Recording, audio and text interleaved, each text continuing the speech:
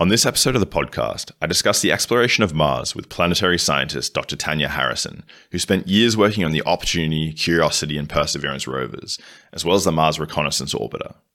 Tanya and her colleagues use rock samples, chemical and spectral analysis, as well as sound and photo imagery, beamed back via the Deep Space Network, to piece together the history of Mars and the inner solar system.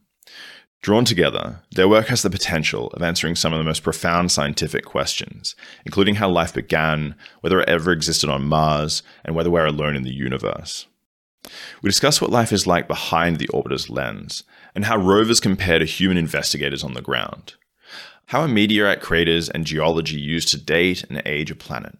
How do we test for life, and why does Mars have such unusually large geological features?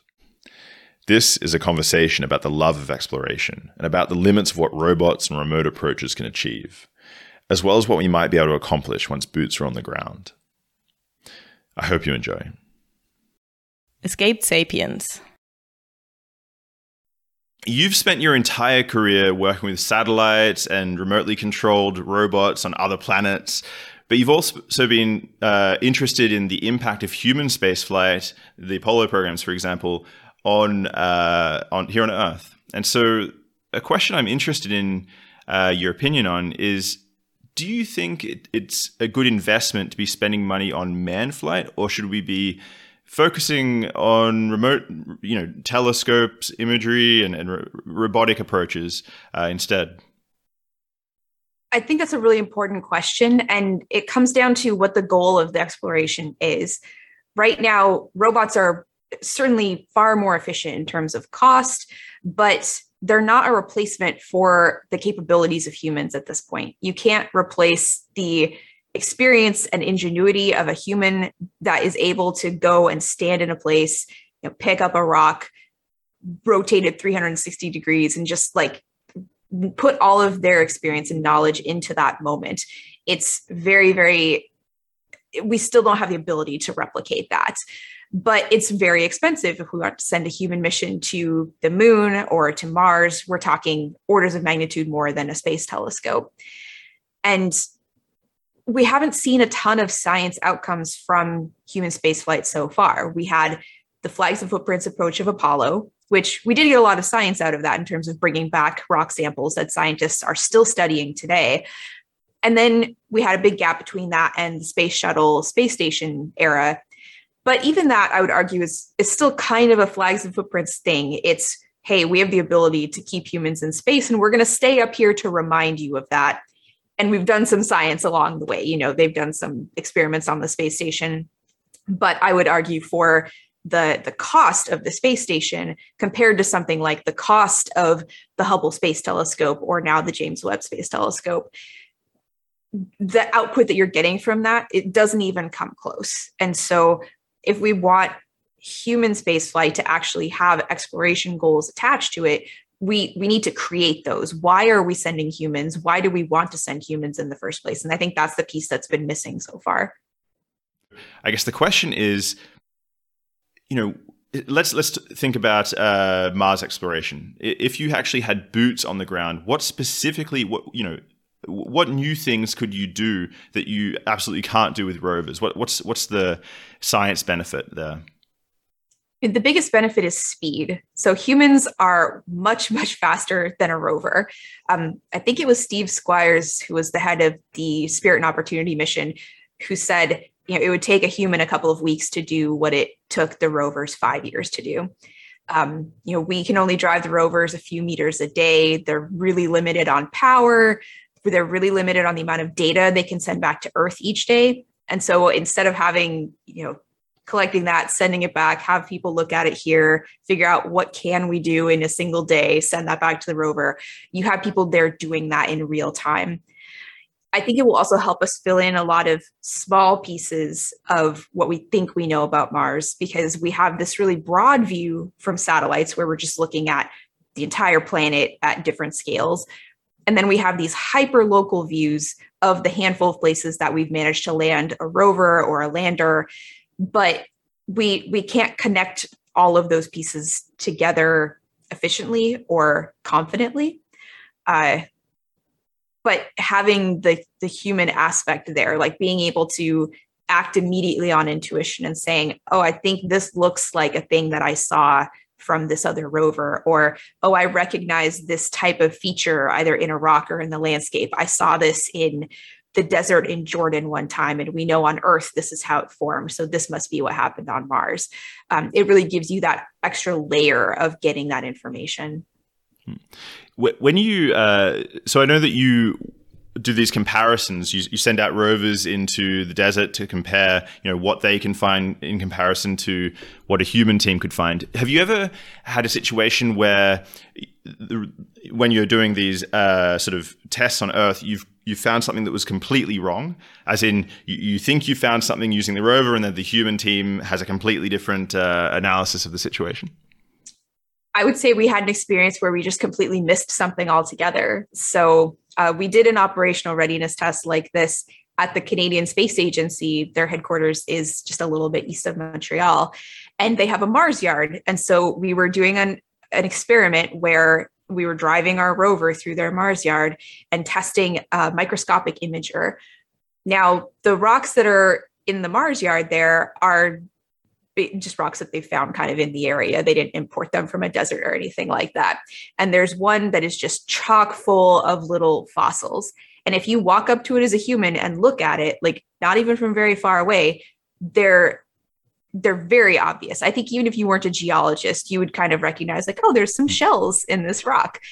And we did not see them with the rover at all. Like either just the spot that we imaged or the images itself, like we completely missed them. And so when we came out into the field, which is, just walking out into the yard, we walked up to the rock and everybody was just amazed. Like, how could we miss something so obvious to the human eye with a rover that was, a few meters away from this rock? It's absolutely astonishing.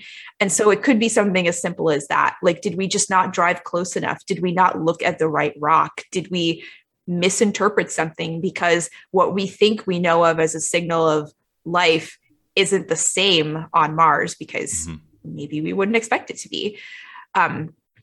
And we're very limited with what we can do on the platforms with the rovers as well. We've got a handful of instruments there, but if you've got humans and they've come with a ship that has a ton of lab equipment on it, that is just not practical to miniaturize to the size of a rover platform. It gives us the ability to do so many more experiments and so much more detailed analysis on any samples that we're collecting that it's really going to be a game changer on that front. So you're not worried that we haven't found life yet? It could just be that the limitations of the rovers themselves mean that we've overlooked something that may be completely obvious to the first boots on the ground.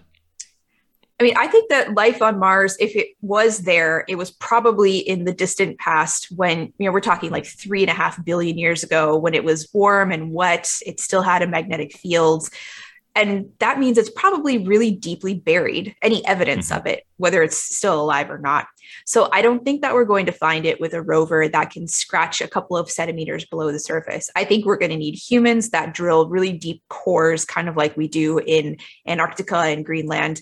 And that's really going to answer those key questions because the surface has just been kind of sitting there exposed to the elements for a very long time compared to when life might have been around. And this is why we send the rovers to places that we think are ancient rocks that are exposed at the surface, but you've still had a lot of stuff going on since the time that life probably could have been around. You've got terrible radiation environment, you've got asteroid impacts left and right, you have wind erosion that's just been going on for the last 3 billion years, and that's really good at burying things. So I think we need humans to be able to definitively answer that question. There may not be any life on Mars in the first couple of centimeters. Is there life on Mars like 100 meters down? Maybe. One of the things that I worry about thinking about human presence on Mars is that if you think back to the Apollo program, originally people were super excited about the program and we got boots on the ground, but then pretty quickly thereafter, interest dried up and the funding dried up as well. And then, we didn't set down a permanent presence or the sort of presence you'd need to dig 100 meters into the ground to find that life. So I'm wondering, do you think something's different here with the Mars case? Do you think this time when we go, we really will stay and set up a permanent presence? Is that what you'd expect? I think we have to. It's the only thing that makes sense for the amount of time it would take to get there. You're talking a minimum of 5 years for humans to get to Mars, stay on Mars long enough that it gets back to a point in its orbit that they could feasibly then come back to Earth. And you're talking probably tens of billions of dollars for this mission to happen. And it in my mind, granted, I'm not a politician, but to me, logically, it wouldn't make sense to invest that much time and money to just go and say, okay, we've been here, and then come back home. And it won't really be long enough for us to accomplish all of the science goals that we have in the Mars science community. In 2 years, we're probably not going to be able to go to all the places we would want to visit to try to answer this question or drill these cores, collect samples, all of these things. But I think the key to harnessing the interest of the public is going to be the why are we here? What is the goal? And we didn't have a long-term goal when it came to Apollo. It very much was, we're going to the moon to beat the Russians. And when we did that, I think the public stopped caring because we kept going back to the moon. We weren't really doing anything new as far as the public could tell, even though there were differences in the missions. You know, they changed some of the technology, they added rovers, they started bringing back more samples. They eventually actually sent a geologist, which I don't know why it took so many missions before they sent a geologist to the moon, but this was Harrison, right? Yeah, Harrison Schmitt. And so there was no why after the first mission as far as the public was concerned. So I think we need to communicate this time around, why are we sending humans? Why is it worth the amount of money? And I think for sustained interest, it can't just be the United States going. If we're talking like a NASA mission, this has to be an international partnership. We want to get multiple countries involved. We need better representation of who is going. Like, it shouldn't just be a crew of all white men. You know, let's make people feel like this is something that matters and that they can be a part of, and that they are represented in this first group of people that are going to an entirely new planet in our solar system. I think also one of the key differences now is we're going to have crisp footage coming back. You know, unlike the Apollo program, you'll be able to sort of experience it more like it really is down on the ground. Yeah, I think we can really give that immersive experience. And then, you know, we have amazing images that are coming back from the rovers all the time, but you're still missing that human element. And I think if we have humans there on the ground sharing their experience and doing so in a way that can make people feel something on Earth, that's really important. It can't just be this dry engineer standing on the surface saying, oh, temperature is, you know, blah, blah, blah. And I see some rocks that are gray and some other rocks that are red. And this tells me, and then they just like spew a bunch of jargon. That's not the way to get people to care. So we might need the space agency PR to back off a little bit and let them have a little bit more personality, because it does tend to be a very sanitized view of things while people are active astronauts.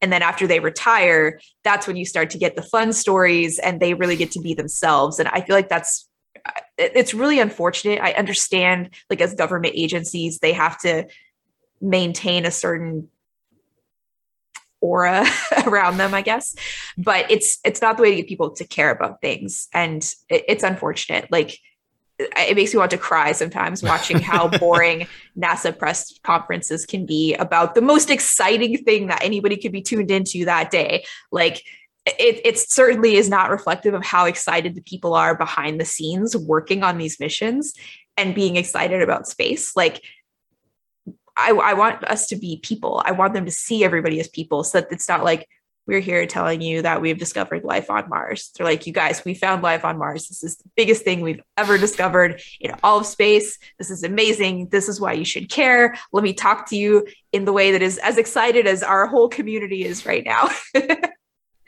So who do you think you should send then in that first batch to really get the populace excited? Who should be going to start with? You would definitely send scientists to start with, though, but who else would be in the crew?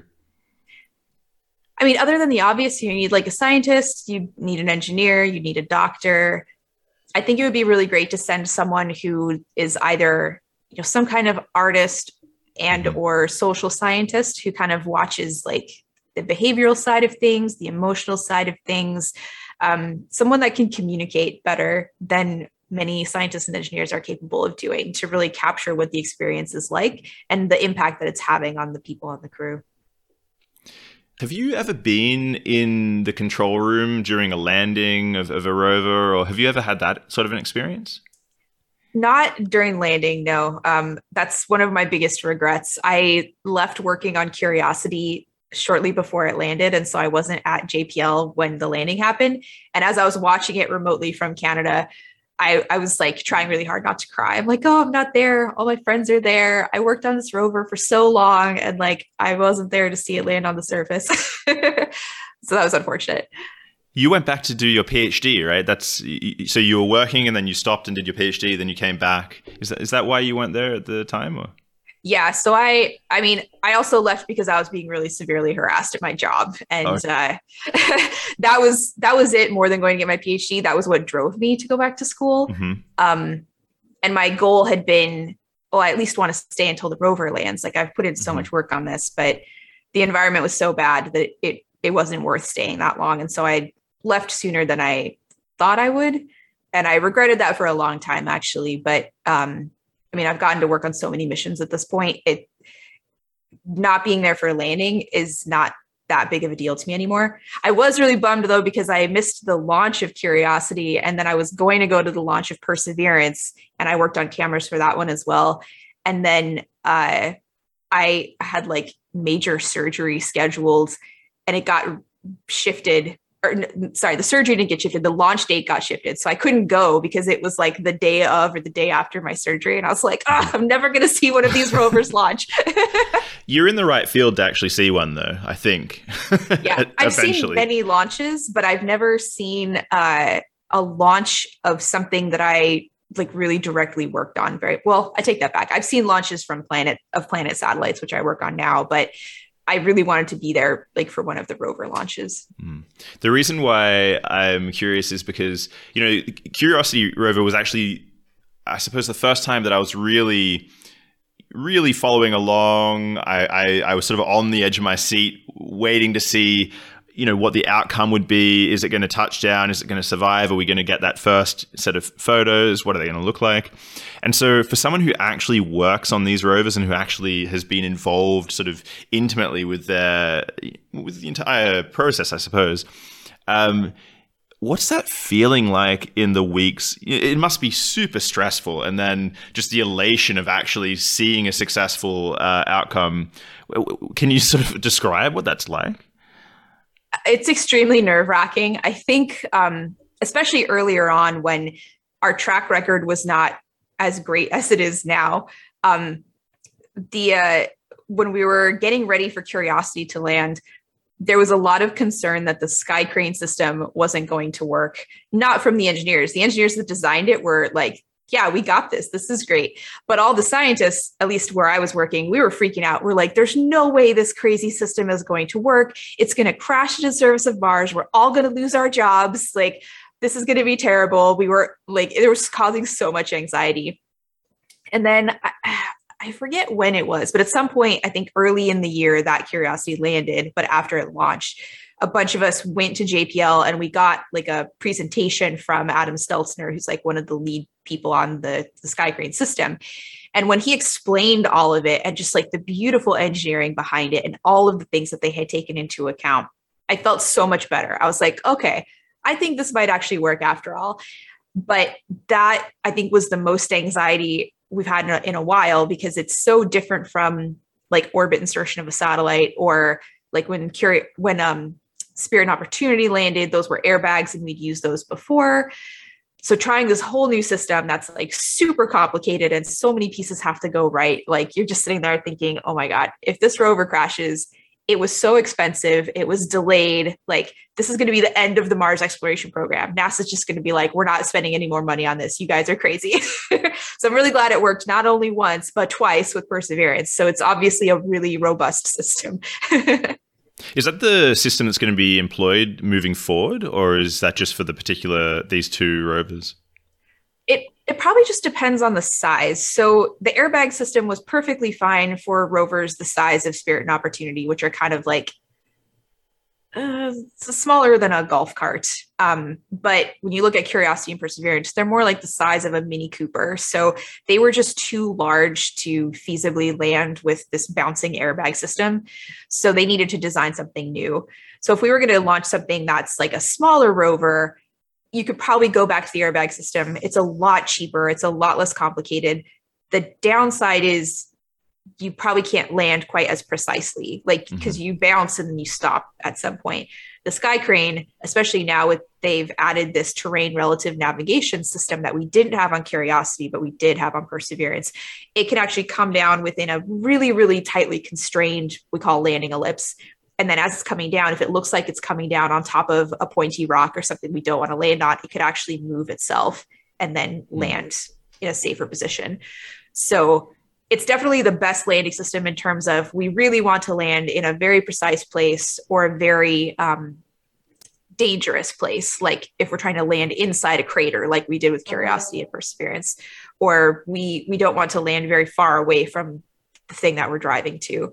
But because of the cost and complexity, if for some reason we were going to send a smaller rover, I don't know why we would do that. I don't really see us going backward, but you might use a cheaper landing system.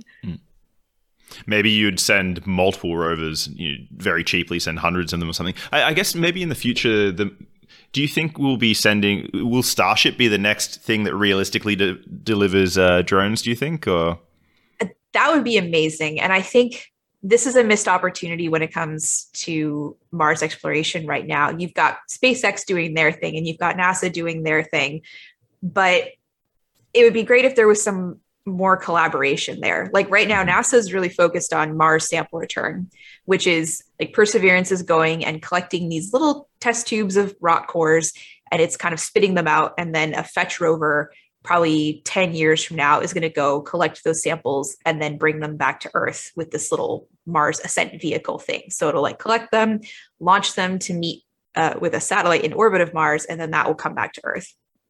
But that process is like 10 years or more, depending on how long it actually takes to build that system and get it to Mars and work successfully. And it's returning something like a few kilograms worth of rock. It's not very much, but Starship can carry something like 13 metric tons. And so if NASA was actually working with SpaceX, like, hey, let's like collaborate on the goals and the funding and figure all this out. Maybe we, instead of spending all this money on this separate system that is going to cost maybe more than Starship to send it back a very tiny amount, instead we could be utilizing this commercial sector better and the innovation and the speed at which things are going there to benefit Mars science as a whole. And I think SpaceX would be really open to this. They've had a few landing site workshops over the last few years where they brought in a handful of Mars scientists. I was lucky enough to be involved with all of them so far. And they were asking us for advice. They're like, what are the gaps in knowledge that we need to make sure that we pick the perfect landing site for humans if we're going to land with Starship? And I thought that was really great that they were consulting the community. But it was a very informal thing. It wasn't like SpaceX is doing this with NASA. It was SpaceX is going to go and find the people that know their shit when it comes to Mars and talk to them. So it was very proactive on the part of SpaceX. Why? So this is one thing I don't understand about the Perseverance rover. Okay, it's collecting these samples, and then there's going to be a second mission which sends them back. Why wouldn't you just design a mission to do it, in 10 years' time, do the entire thing? Is there any reason why you want to collect the samples during this mission and send them back in another mission as opposed to just doing it all together in one? So it's mostly risk reduction. The original idea many years ago was that Curiosity was actually going to be the one to collect samples, and it would be hopefully this all in one mission. And this is back before Curiosity was, it was originally supposed to launch in like 2009. But I think they were concerned that there was so much new technology, the sample collection, the ascent vehicle, the return, because we've never done sample return from Mars before. And at that point, we'd never even done like robotic sample return from the moon. It was only in the last year or two that China actually did that when it comes to the moon. So they break it down into pieces. And it's frustrating, certainly as a scientist, because it just makes it take so much longer. And in the end, it's probably more expensive because you've broken it across all of these things. So it slows down the pace of actually getting the science done. The only plus side is, well, we got another landing site out of it. So we got to do science at Gale Crater. Now we're doing science in Jezero Crater. But it certainly would have been great if we could just do it all at once. Do you think actually we need to have private interests in order to speed up the process? I mean, companies don't want to be spending money that they don't have to, right? If it's their own money. Do you think that that's really where the future of space exploration is going? Or do you think government will always play a major role? I think the government kind of has to set the vision or incentive when it comes to something that today might not have a lot of commercial payoff. So we're seeing a lot of expansion in the commercial space sector in low Earth orbit because there's a lot of commercial opportunity there. You can sell data from satellites. You can have telecommunication satellites. There's all sorts of applications where it's very easy to make the business case.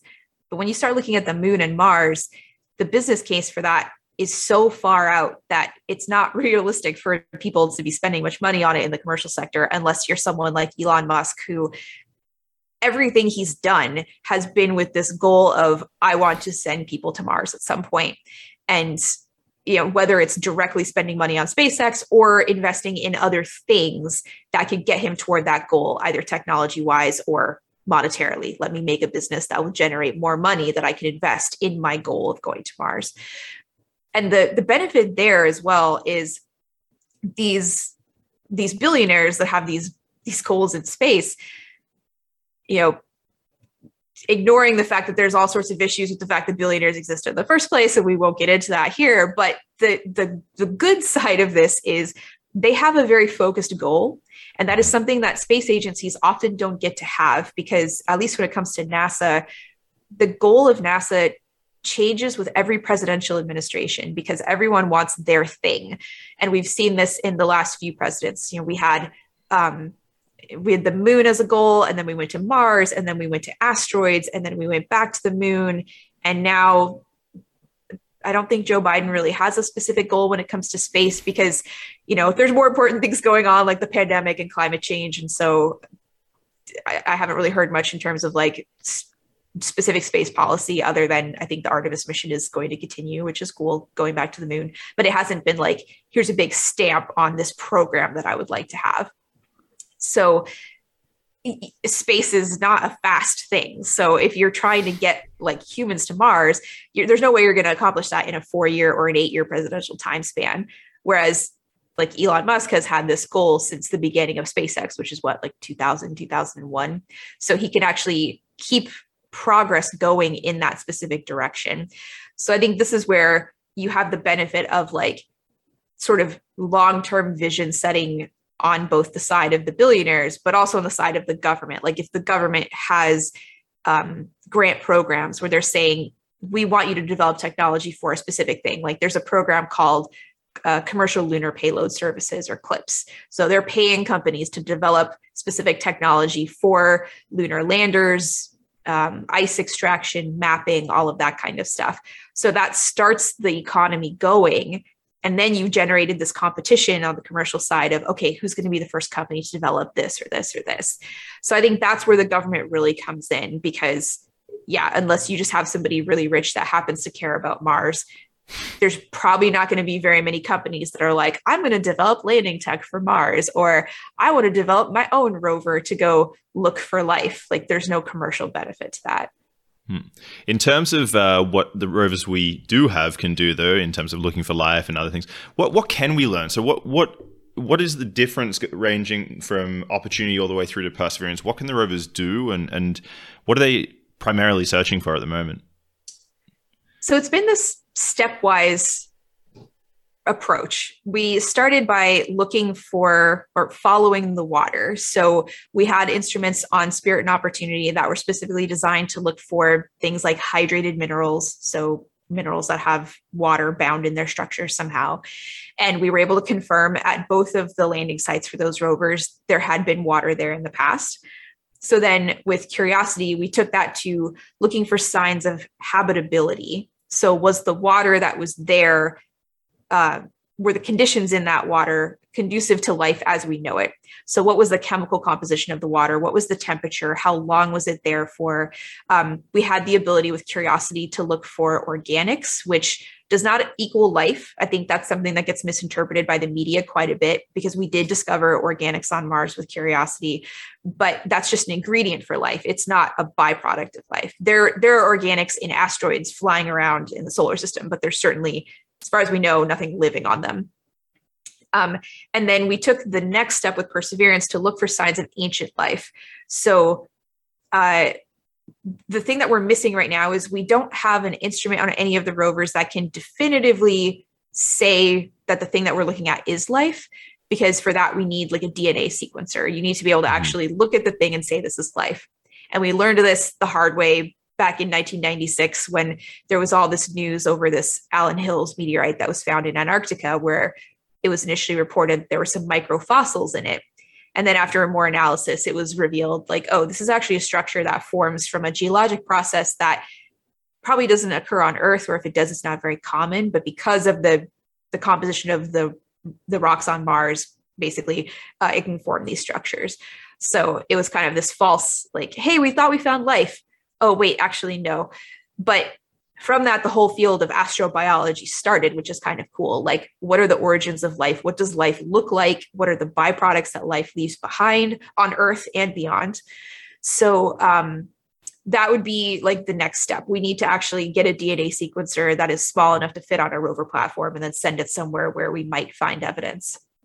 The downside there is if we send it and we don't find life, like I was saying before, that doesn't mean that life isn't there. It could just mean life is not in the specific spot that we are able to analyze with the rover. So I feel like that might actually be an experiment that they hold off on intentionally until humans are there, because they don't want that false negative or that negative perception from the public of, oh, we looked for life and we didn't find it. So why do we need to keep spending any money on Mars? There's obviously no life there. I suppose the biochemistry could also just be completely different, right? How do you know what tests to do on, if the genetic information isn't encoded in what we would view as DNA, then you're in trouble, right? Yeah, and I think that this is something that is going to plague us for, that's probably a terrible word to use in the middle of a pandemic. It's something that's going to be a problem, I think, as we look for life, because we only have a sample size of one, right? We know what life looks like on this one planet under the conditions that exist here, but we don't necessarily know that's going to be the same anywhere else in the solar system. So that could be tricky. And we also learned, again, the hard way with the Viking missions, that we had some experiments on there to look for signs of metabolism in the dirt. And there were some negative results and some positive results. And so this caused a lot of controversy, because there was like one particular experiment called the labeled release experiment that was looking for basically if there was some metabolism going on with like microbial life in the dirt, it would release this byproduct. And we saw that. And that confused people. They're like, okay, so maybe there is something going on here. But it was another thing where because we hadn't landed on Mars before, we didn't know that the Martian dirt had a bunch of this material called perchlorates in it, which is a kind of a toxic salt. And so now, many, many years later, they were able to say, okay, we know that there's perchlorates in the dirt. This reaction was probably from the temperature that we did it at and the reactants that we used, and it caused this false positive. But we had no way of knowing that at the time because we didn't have enough data. So, but there are still people that hold on and say, no, that was life, and we just destroyed it because we heated up the sample too high, or, we did this other thing that would have killed it if it was a sample that we had taken on Earth. So it can be really tricky. I guess that's actually how you would do the experiment, right? You take out a sample, you look for some chemistry, and then you irradiate it to kill whatever is there, and then see if you get the same chemistry after the irradiation. Is that do they heat it up? What do they do? Yeah, I try to remember the specifics, but I think they heated it up, and then there was the control sample, and then the sample that they were looking at to see what came out of it when they caused a certain type of reaction. One of the things that I've always been a bit curious about is, so it seemed for the longest time when I was younger that we were searching for water on Mars, and that was sort of an open question. But now you see these beautiful images of the surface of Mars, I guess taken from satellites, where you see these ice caps, I suppose, on both poles of what I presume is water ice. How is it that we can have these beautiful images of huge tracts of ice and before not have seen anything? I think that was probably like a lack of communication from the science community to the general public. I mean, the ice caps on Mars have been visible from telescopes since like the 1700s. They're if Mars is close enough, you can see it with like a backyard telescope. They're pretty obvious. I don't think we knew specifically that it was water ice until probably the 1920s or so, when we started getting spectroscopic data from large Earth-based telescopes. But we could at least see, there's what looks like ice caps, and we can see clouds, we can see storms. So it's kind of impressive, the amount of knowledge that we had about Mars and its weather and its surface from very rudimentary telescopes from people like Huygens and some of the astronomers that came shortly after him. But this question comes up a lot. We're like, how do we keep discovering water on Mars? I thought we already knew it was there. And it's usually discovering it in some other fashion. So before we knew there were ice caps, then we knew, there's actually water vapor in the atmosphere, and little tiny water ice crystals. There's this active weather system. It doesn't rain. It kind of snows, but only like in the atmosphere. It doesn't hit the ground. There's frost that we can see that kind of expands in winter and then disappears again in the summer, just like you would see in satellite images of the Earth. Like in either hemisphere, when it's winter, you'll see the snow line come way down and go back up. Same thing on Mars, but with frost. But we've been looking for things like minerals that have water in their structure that tell us that those minerals interacted with water that might not be there anymore in terms of like an ocean or a lake or a river. Or places where there's water that's accessible for us to use as humans down the line. So we probably would never send a human mission to like the margins of the northern polar cap of Mars, for example, because it's really cold. It's dark for part of the year, so solar power is not great. And the weather is really bad there. There's like constant dust storms that just spiral around the edge of the cap for huge chunks of the year. It's part of why the Phoenix lander didn't last very long compared to all of our other Mars missions that lasted for many years longer than they were expected. We knew Phoenix would die pretty quickly because this North Polar hood, as we call it, the clouds just come down to like a certain latitude and you're just blanketed in them for months at a time. So we'd have to figure out, okay, where is there ice that's buried under the surface at a place that's still convenient to land weather-wise and temperature-wise, but the ice is close enough to the surface that we could feasibly mine it. So we've been looking for a lot of those deposits, and we found them, which is cool, thanks to radar data where we can actually peer underneath the ground. So I think originally, before we knew there was so much water on Mars, the thought in general was, the big limiting factor for humans to expand beyond Earth is going to be water. That's what we need to survive. But now we're finding there's water everywhere. There's water at the south pole of the moon. There's water on Mercury. There's water in the atmospheres of a lot of the gas giants. There's frozen oceans under the surfaces of some of the satellites of Jupiter and Saturn. So there's even water in some of the asteroids, like tied up in these minerals. So the limiting factor is probably not water. It's maybe more like oxygen or radiation environment or some kind of inert gas for us to breathe. We always talk about oxygen in the air, but 70% of our atmosphere is nitrogen. Like that's really important. There's very little nitrogen on Mars. This doesn't come up very often. But I guess any nitrogen that you have is easily recyclable because we don't actually process it, do we? Yeah, you just need some kind of inert gas. I think on Mars, people have suggested that you can use argon instead because it's just not reactive, but it adds to the air pressure around us. How do you protect? So these big dust storms that people talk about on Mars, how do you protect the drones during these storms? Are there covers that come? What do you do to stop damage to the drones? So there's not a lot you can do.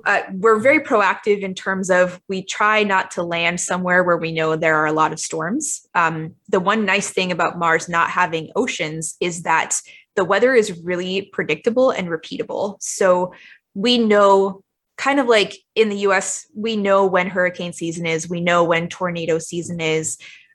Those have been changing a little bit thanks to climate change. But in general, we know like, okay, these few months are when tornadoes happen. We can't necessarily predict if they will happen or where specifically, but we know, okay, this part of the country tends to experience tornadoes in this part of the year.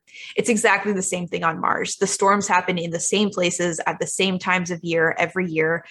And so we can say, well, if we know there's a place where these regional dust tracks go through for these storms, we probably wouldn't land anything there. We also try to stay away from any places that are, just kind of unsafe in general. So we've biased it from that standpoint, but you still get these global storms every once in a while, or the occasional regional storm that might pass over a rover. So usually what we'll do is the biggest danger from them isn't necessarily the storm itself. It's not like the Martian where you've got like things flying through the air and it's going to like impale the rover and then it will die. It's really more that the dust is in the air. And for the solar powered rovers specifically, it cuts down the power level. So I always keep this snow globe on my desk if anybody watches a video version of this. So when the dust comes through, it lofts all this dust into the atmosphere. Oh, my little Mars tipped over inside of it. Oh, no. Well, that's the first time that's happened. This little fine-grained dust just hangs in the air for weeks or months at a time when you get these global storms. And then just like a snow globe, it'll eventually settle out, but that can take a really long time to happen. So what we'll do is any of the really sensitive instruments like cameras where you don't want to get dust in the optics, we do have covers to close them off. And then for the solar powered rovers, you want to make sure that they're not drawing a lot of power so that the battery might die if it's not getting enough charge to the solar panels. So for like Opportunity, for example, when the big dust storm hit that unfortunately eventually killed the rover, it was because of loss of power. It wasn't that the dust itself damaged the rover per se. It was just that there was so much dust, the batteries couldn't recharge after the storm finally cleared. But for the nuclear powered rovers like Perseverance and Curiosity, that's much less of a problem. Power wise, they're just generating their own power. So that's fine. But you do want to protect the equipment. So anything that has a dust cover or any inlets, like where we're taking in samples, you'd want to close the covers on those and you just kind of hunker down and hope for the best. But the storms are so big compared to the size of the rover and how fast they can move. You can't like go and hide from them or anything. Yeah, this is something I'd wondered about. So the pressure is so low that you don't have. In The Martian, the movie, you saw like really intense storms that were buffeting the module he was living in. But that's not the picture. It's really because of the low pressure. It's just very, very fine mist of dust. Let's say. Yeah, the dust is probably like baby powder or talcum powder. That's probably the best description I could think of. So imagine a bunch of that just kind of hanging in the air in the way. It's certainly going to be blowing around, but the air pressure is so low, there's not a lot of oomph behind it. So it's just like more of like a mist or a fog of dust. You definitely wouldn't want to be outside in it. You don't want to be trying to walk around in it or drive around it in the case of the rovers, but it's not going to pierce through your suit or like pick up an antenna and impale you with it. It's not going to rip pieces off the rover. It's just not that powerful. In terms of what the rovers can do, how is it that we know the age of Mars? Do the rovers carry sort of devices that allow for radioactive measurements, like dating, or how do we make our measurements or how do we date things in general on Mars? That's a really good question. So part of it is we know how old all the planets are because they all formed at the same time in the history of the solar system. At least that's what we think we know based on samples from the moon. And we have some samples of Mars in the form of Martian meteorites that we found in Antarctica. And we know they came from Mars because they have little gas bubbles trapped in them that match the composition of the Martian atmosphere. We also have pieces of asteroids that have fallen down on the Earth. And so we can date those as well. So we've done dating of pieces that we have here, but we don't have anything on the rovers that can do that. So a lot of what we end up doing on Mars is relative dating. And so we can definitively say, well, we think this is older than this because like this layer of rock is sitting on top of this other layer. And that's kind of like geology 101, unless something weird has happened, like weird tectonic activity that's like, change the orientation of your layers. Like sometimes you might look at the side of a mountain and you've got layers that definitely had to have been put in place like this, but now they're at like a huge angle.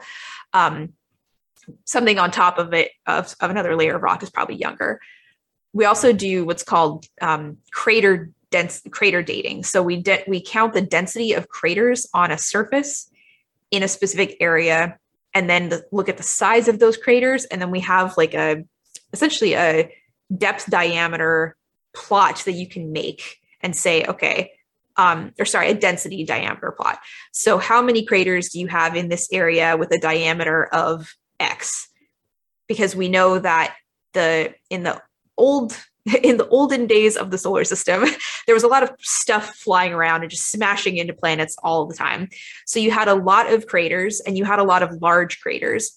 But then as the planets formed and they were, picking up all this debris, you had fewer and fewer asteroids, and you had fewer large asteroids that were just chaotically moving around.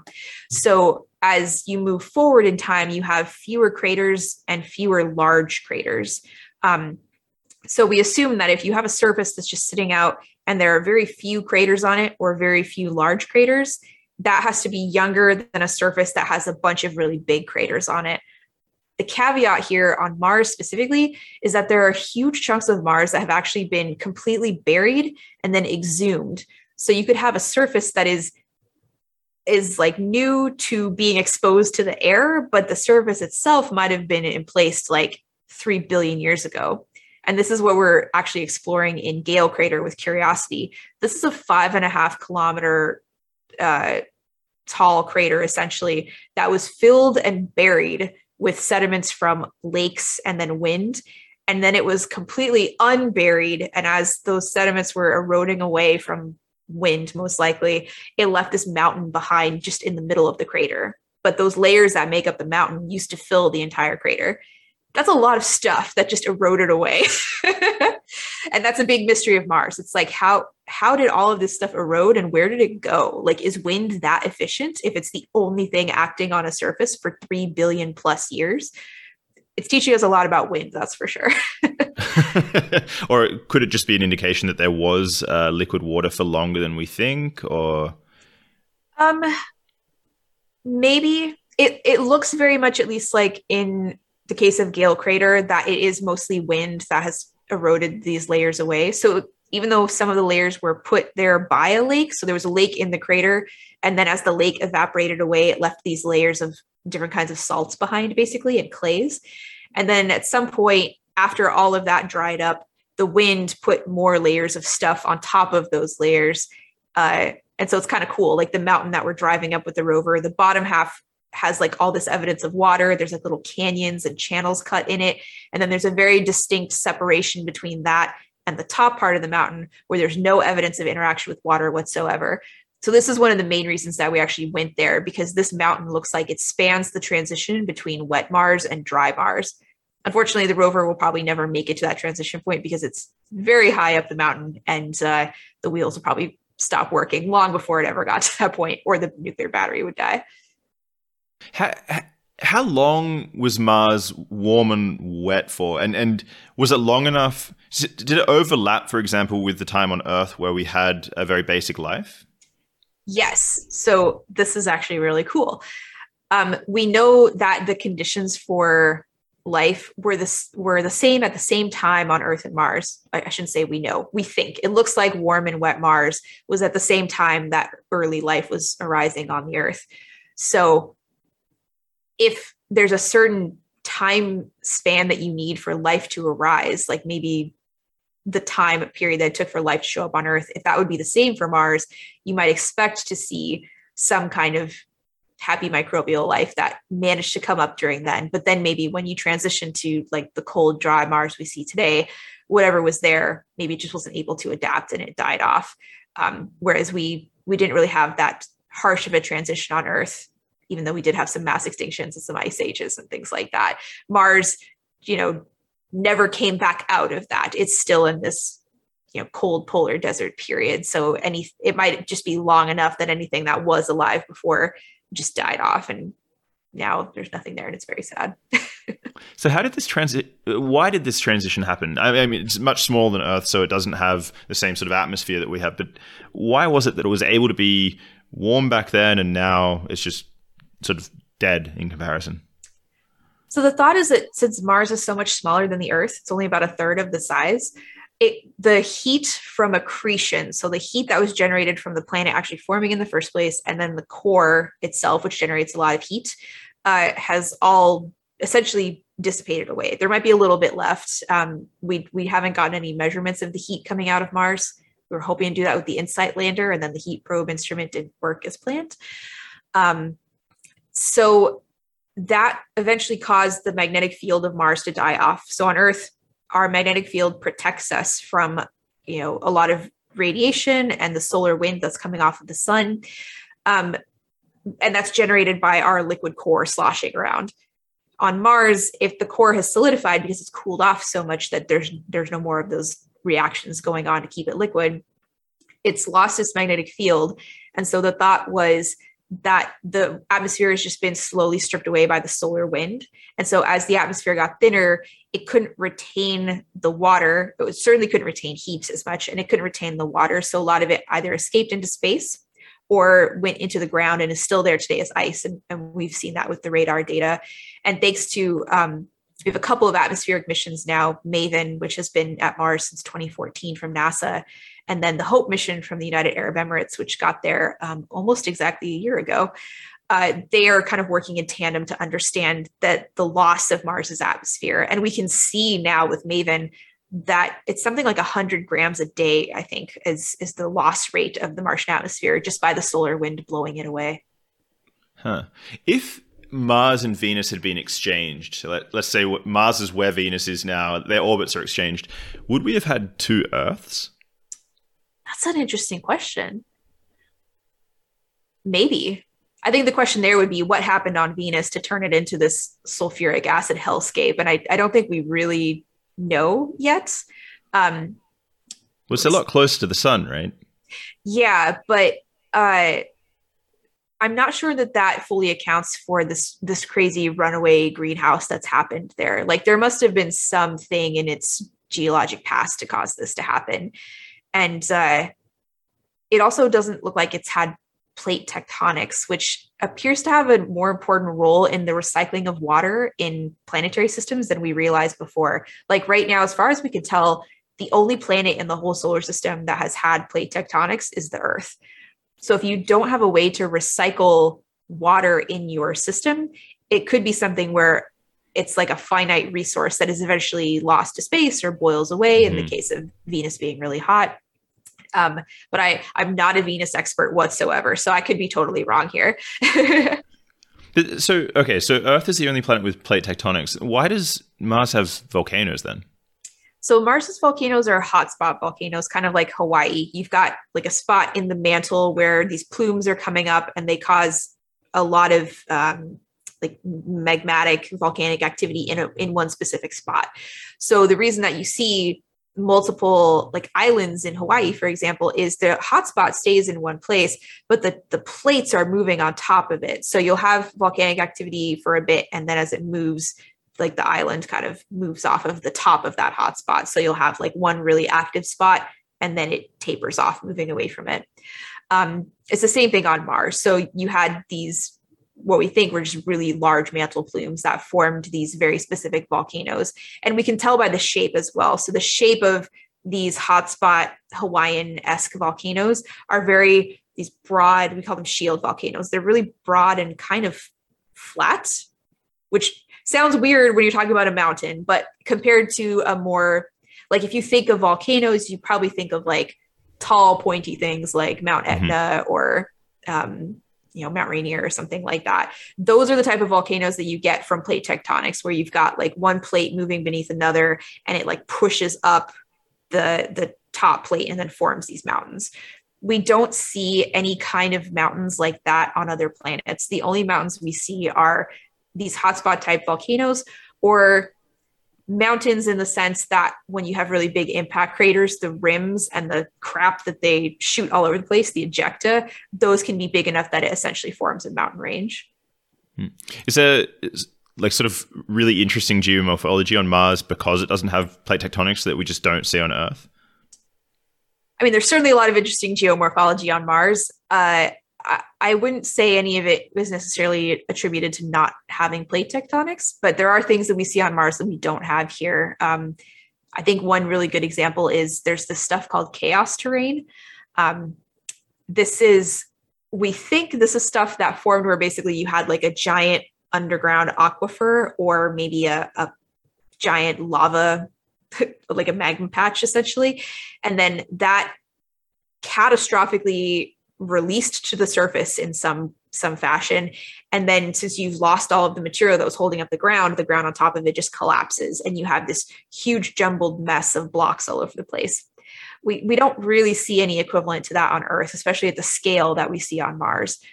And that's kind of a mystery for Mars in general, too. A lot of things on Mars are much bigger than they are on Earth. The volcanoes are massive.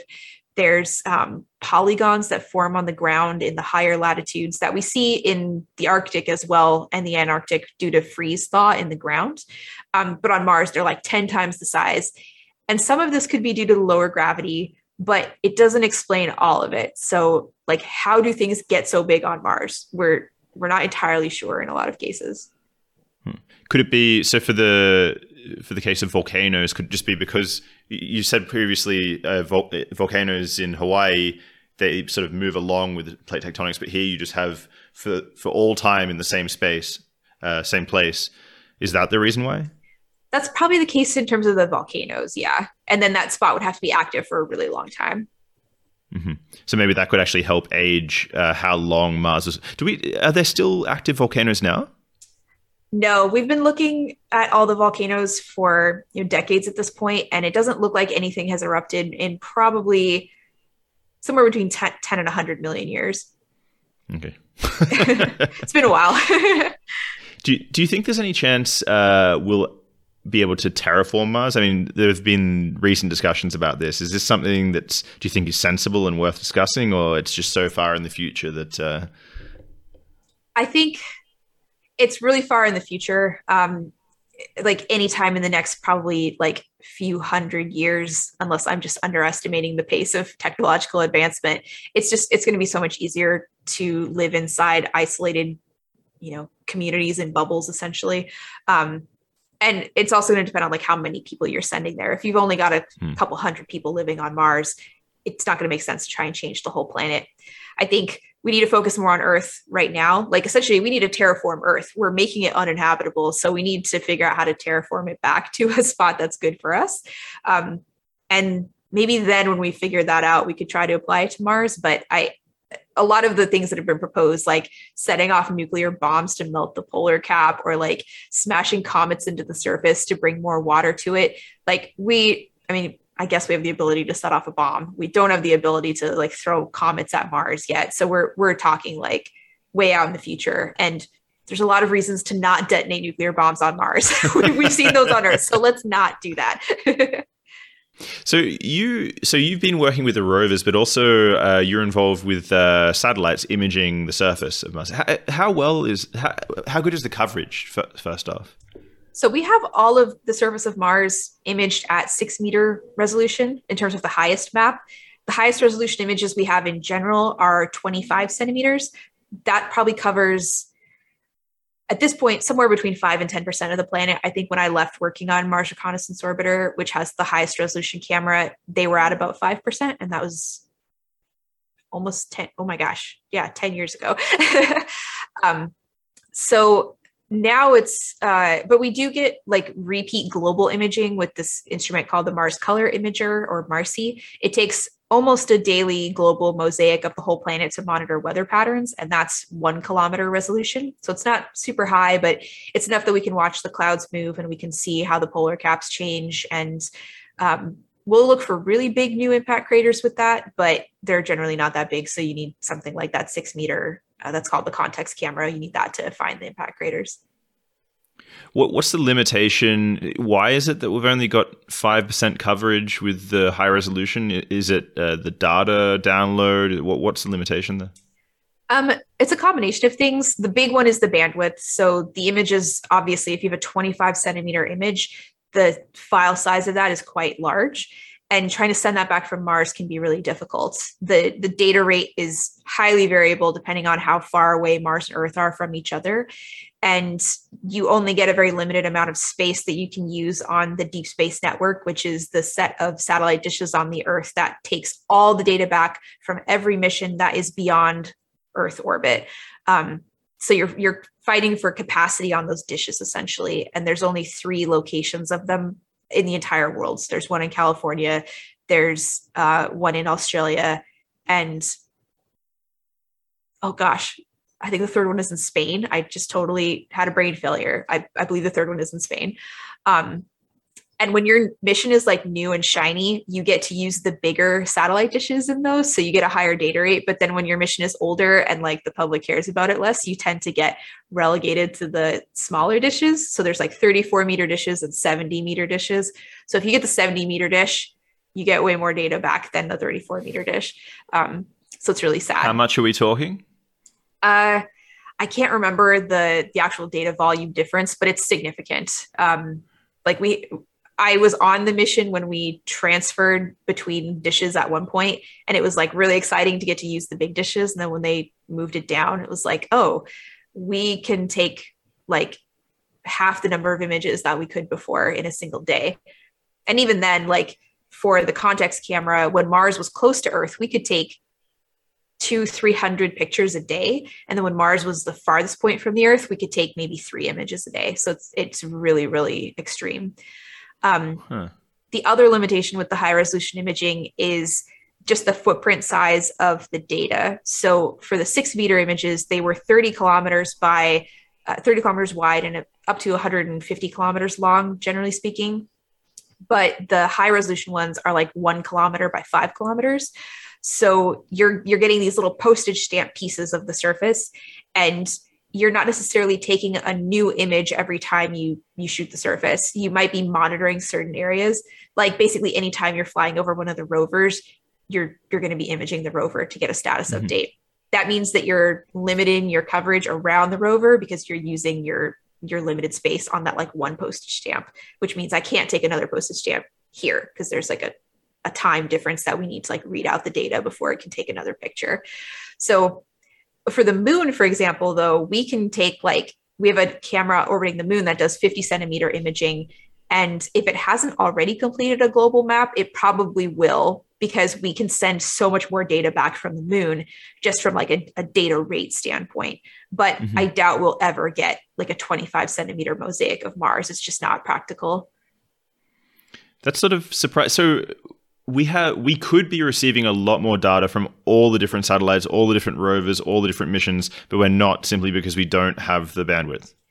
Yeah, like the Mars Reconnaissance Orbiter could acquire something like 10 times more data than it's physically able to send back, mostly because of limitations here on Earth. If we had more dishes and we had more large dishes, we would get so much more data back. But it's like an infrastructure thing, right? Infrastructure isn't sexy, so it's hard to sell investment in it. Like, our highways in the United States are crumbling apart because no one wants to pay for them.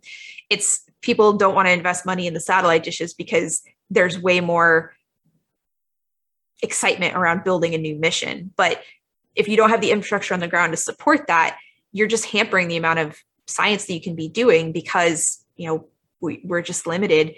And the stations themselves really need more funding to just stay operational and keep everything up and running. So it's a huge limitation that we have, and it's really unfortunate. That sounds sort of insane, because in comparison to setting up a new satellite or a new mission to Mars, say, how costly is it to keep a ground observatory running? Is it, is this... If we were going to get the most out of our dollar, would it make sense to build another couple of receivers on Earth rather than send up more missions? If we're throwing away 90% of the data we could be collecting.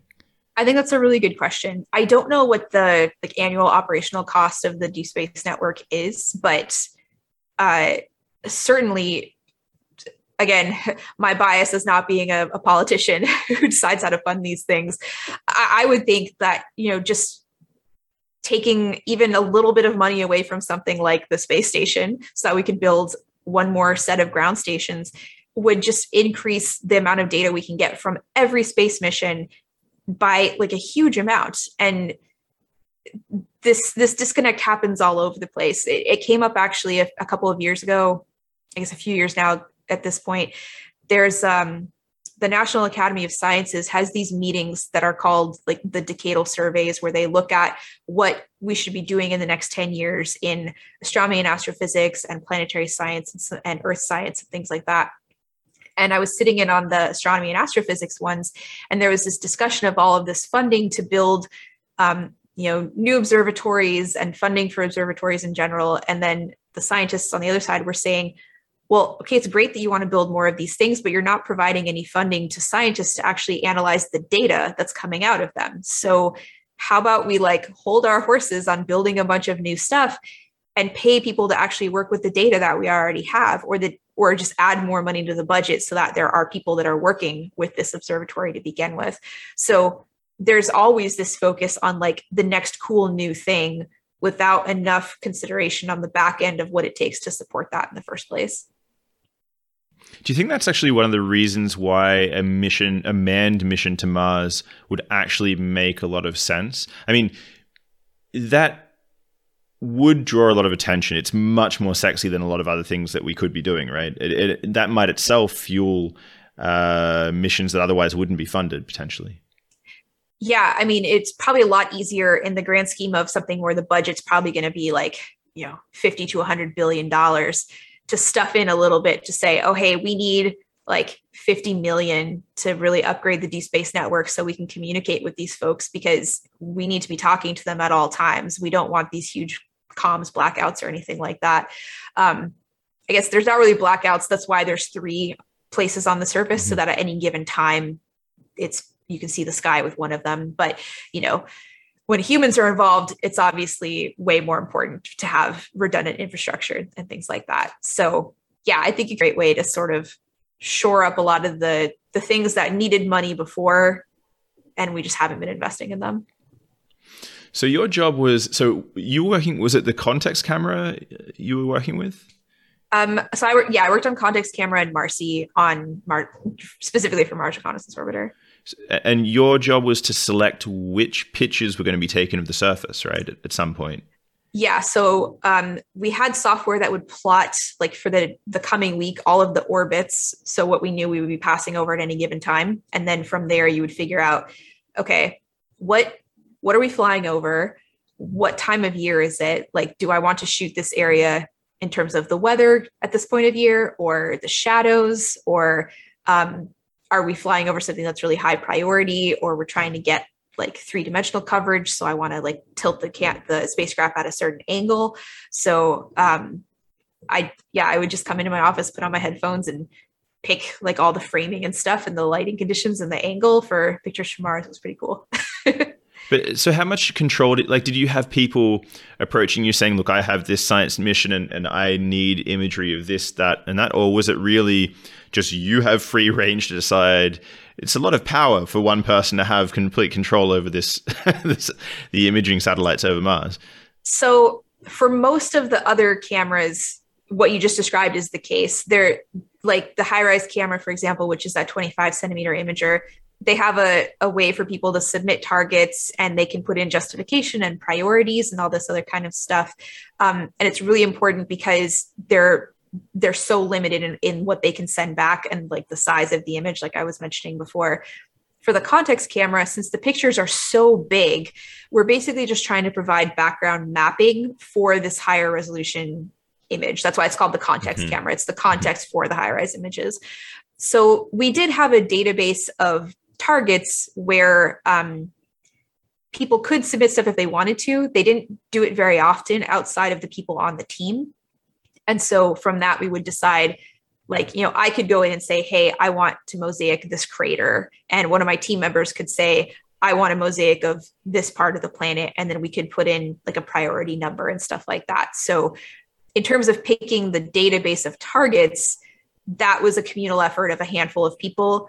But then like when it was your week to actually control the camera, there wasn't really any input from anybody else. It's just like, okay, I'm using my my knowledge and my experience and my situational awareness of like the time of year that it is on Mars and what that means for any given place. I will use that to decide what we should be taking pictures of. So every picture that you look at from Mars Reconnaissance Orbiter, really, other than for Marcy, which is just a background imager, like a person intentionally took that image, and there's like a lot of reasoning behind why it was placed there. So you've been analyzing for years the surface of Mars. Is there anything in particular that sort of you were the first to see, any sort of dynamics on the surface or any features that you're particularly proud of, or that no one you had any idea of before, and that you sort of were the first to spot in any of these images? Yeah, I wrote a paper once on this massive channel system that I found associated with it's a really big impact crater in the northern plains of Mars called Leo. And we hadn't really done a lot of imaging north of the crater because it just goes off into these flat kind of featureless northern plains of Mars. But when we had high data rate period, when Mars is super close to Earth, when you can take a couple hundred images a day, it's like a bonanza. You're like, oh man, okay. Our images had to be separated by like 15 seconds in time for the camera to like read out and then like be able to take another image. And it was hard to actually use all of the bandwidth available to us just from a standpoint of like, I can't take images one right after the other. And we had a bunch of extra space. So I was like, we didn't take any pictures in the plains. Let's start imaging the northern plains. And I found this huge channel and I was like, oh, this is interesting. Let's take some more pictures around it and see what's going on. And then I found a bunch more of them. And they just hadn't been visible in older images because it's in that part of Mars where the weather is really bad for a big chunk of the year. But part of my job had been to look at all of the bad areas of Mars weather-wise and figure out what is the window of time that place is clear. And so I had a notebook where I would write like Argyre or Planitia, Elsebes 80 to 140 or something like that. So then like Elsebes is solar longitude. So it's kind of like the date on Mars. So I just had a whole list of like, of all the crappy places, what are like the 1 month or the 2 weeks that we can actually image this spot. So that was pretty cool. It gave you like this really intimate relationship with like, oh, I can tell you exactly when like this part of Mars is going to be cloudy and this is dust storm season over here. It's not something that a lot of people have the opportunity or need to do because usually you're focused on like one specific area and you're just studying the data that is coming to you that someone has already targeted from a camera. But this is a long story, I guess. It turned out that all of these channels were just all around this gigantic impact crater. And so the conclusion from that was, well, this crater must have released a bunch of groundwater when it formed. And it just flowed all over the northern plains and carved these massive channels. And it was just kind of amazing that it was like so obvious in these images, but we had missed it because there had not been intentional imaging in that place when the weather was good enough for us to see what was going on. So that was pretty cool. And I found a lot of new impact craters and some new landslides, like places where we had an image before and like nothing was there. And then we had an image a few weeks or months later and you could see a new crater or see a new landslide. So that was pretty cool. You're like, wow, I'm the first human in human history that has ever seen this thing on the surface of Mars. Like, this is really cool. Do you get to name them? So you don't get to pick the name, but you can like submit a form to this group called the IAU that like picks names for stuff. And then they decide what the name is going to be. So I named some craters, but I didn't actually get to pick the name. Like the IAU had their list and I suggested names to them and they didn't pick any of them, which was really disappointing because I kept like a theme with all of them.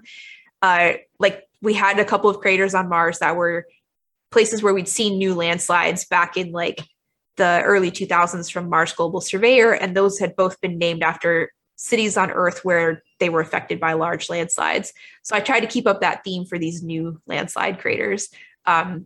And I did a lot of research because like the naming scheme is if you have a crater on Mars that's smaller than 60 kilometers in diameter, it has to be named after a town on Earth with a population of less than, it's either 100,000 or 120,000 people. So I went and looked for cities that were affected by landslides that met this requirements. And I like messed up something on the form. I like didn't put the source of the data correctly. And so they like rejected all the names and picked their own, and they had nothing to do with land size. They were just random towns around the world. And I was like, oh, I put in so much effort to keep this theme, you guys. Like, come on, can you just go back and like check the box that apparently I didn't know I was supposed to check or something? Meanwhile, they're at parties at the office saying, you know, I named this crater the other day. Yeah. I gave it this. I mean, these are the same people that like demoted Pluto. So, you know, no respect for these guys. You're a Pluto lover. You think it should still be a planet? Yeah, I mean, probably for nostalgia's sake more than anything. Like, I just got to hold on to that. So is there anyone who knows the surface of Mars more intimately than you? Like, it sounds like you're one of the people who's spent the most time just analyzing the surface. I would say, like, at a planetary scale as a whole, I'm fairly confident that I'm the only person that has looked at the entire surface at high resolution, like on a regular basis.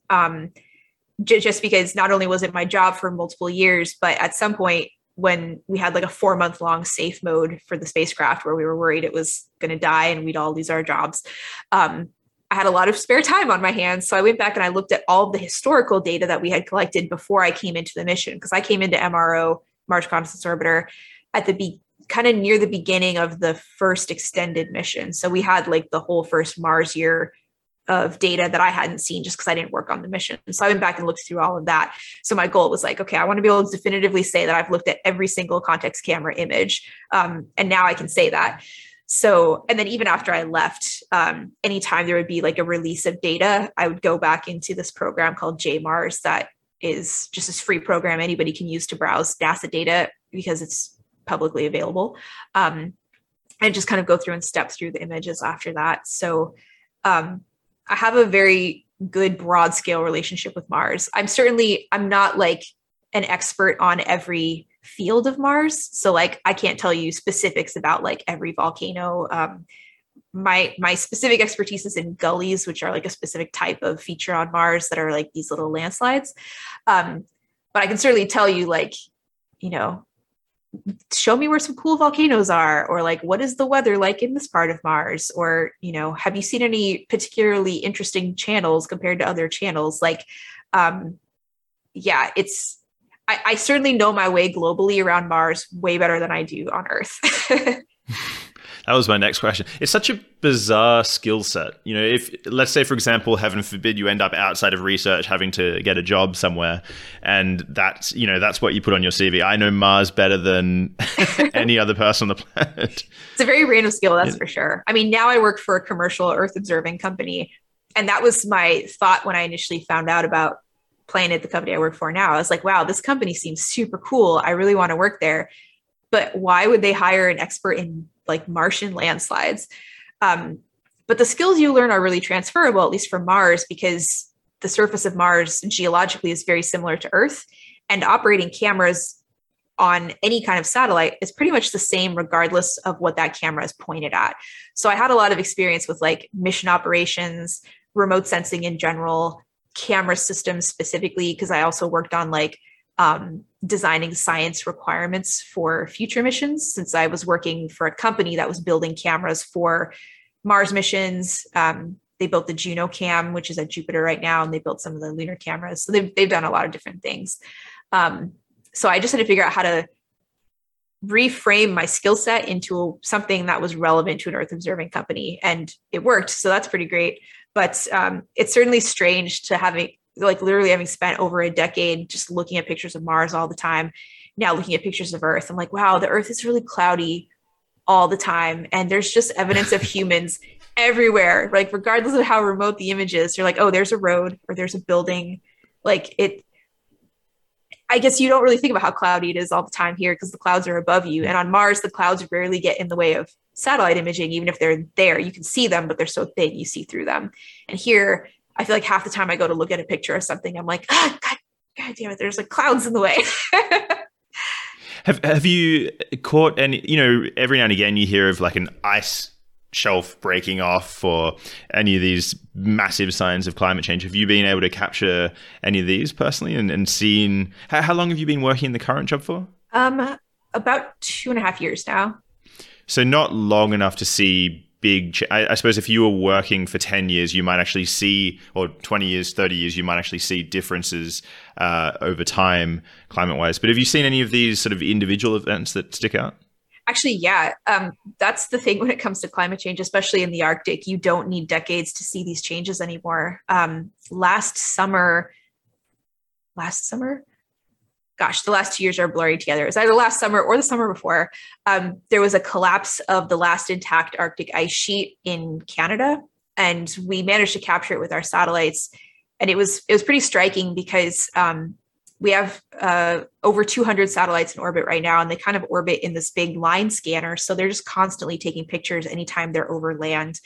And when they get up to the Arctic, they get really close together. So we'll get multiple passes per day. And when NASA found out about the collapse, they went to go look at data from their satellite, and it was cloudy. So they actually emailed me and they were like, hey, did you manage to get an image of this by chance? And I went and I looked, and we got 4 satellite passes that day. 3 of them were cloudy and 1 of them was clear. And we had multiple passes from the day before. So we were actually able to constrain the time of the collapse of the sheet to a 10-hour time span, which is kind of unheard of in a place so remote where there's not really a lot of like sensors on the ground to pick this stuff up. So that was probably the first like really big thing that we've seen in terms of climate change. Certainly there's other changes that we've observed, like the volcano that just erupted in Tonga. We had been monitoring that for weeks with NASA.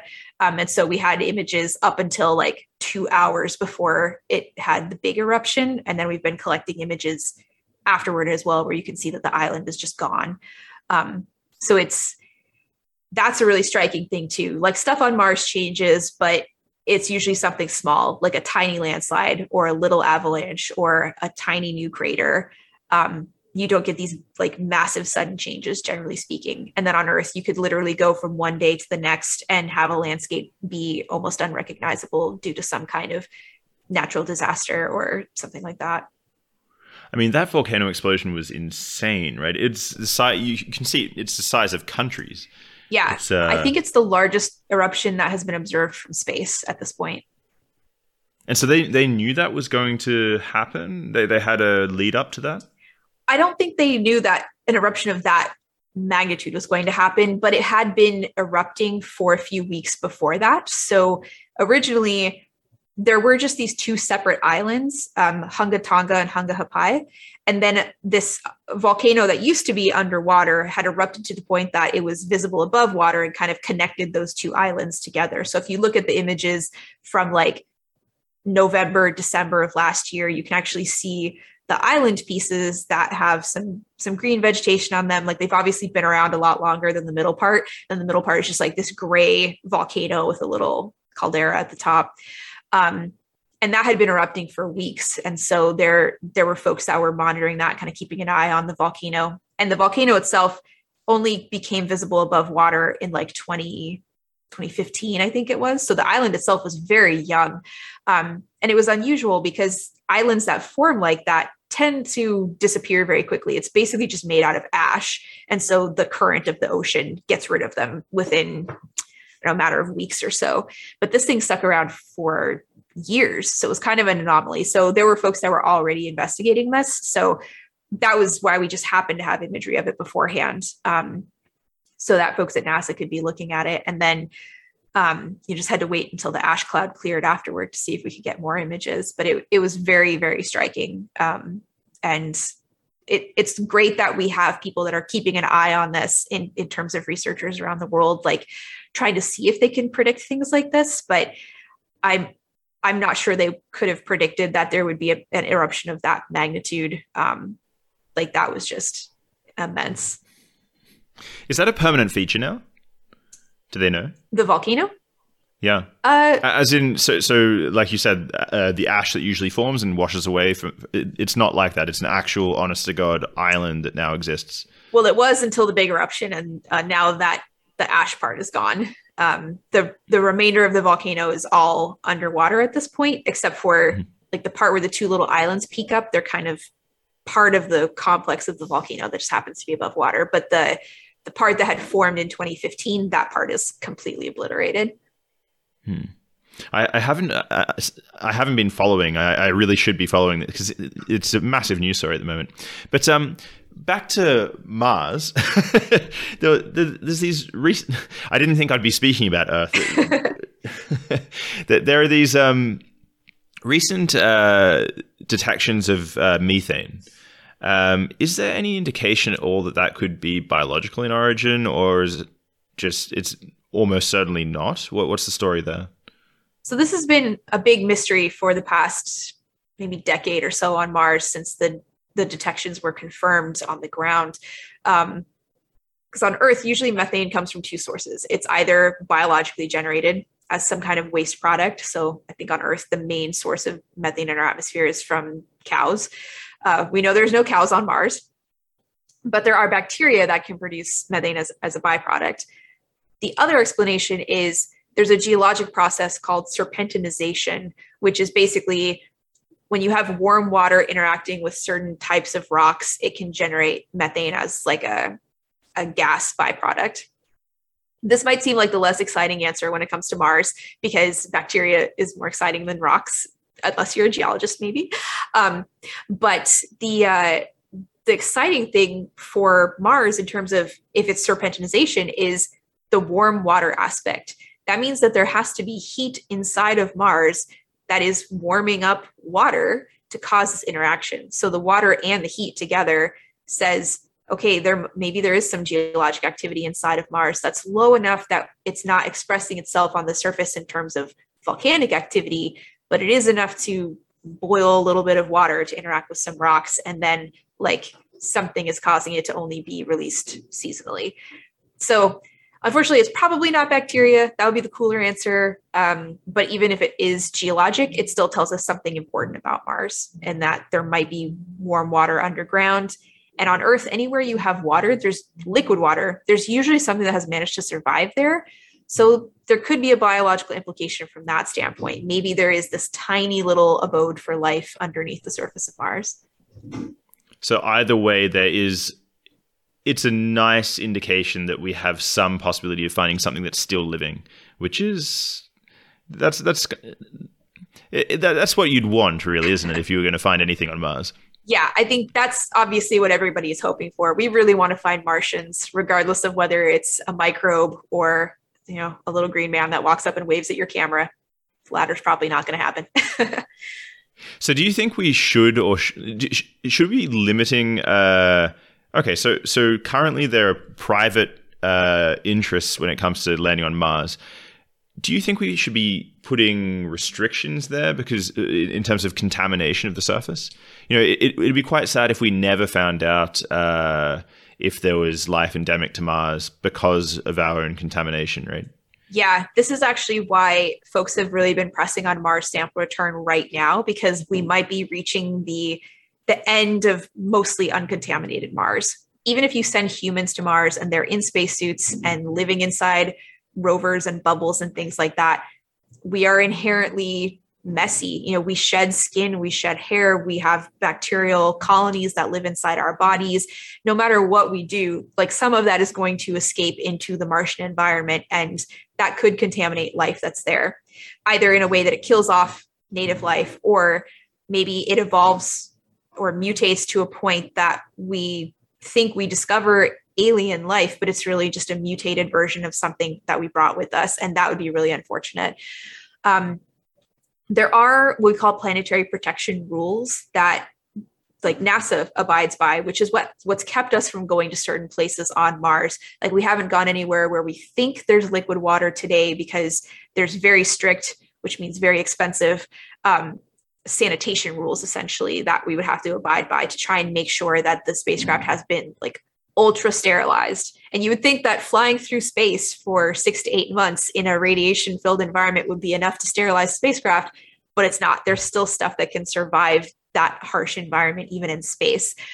They might be dormant by the time they get to Mars, but they could still be alive. So this is a problem.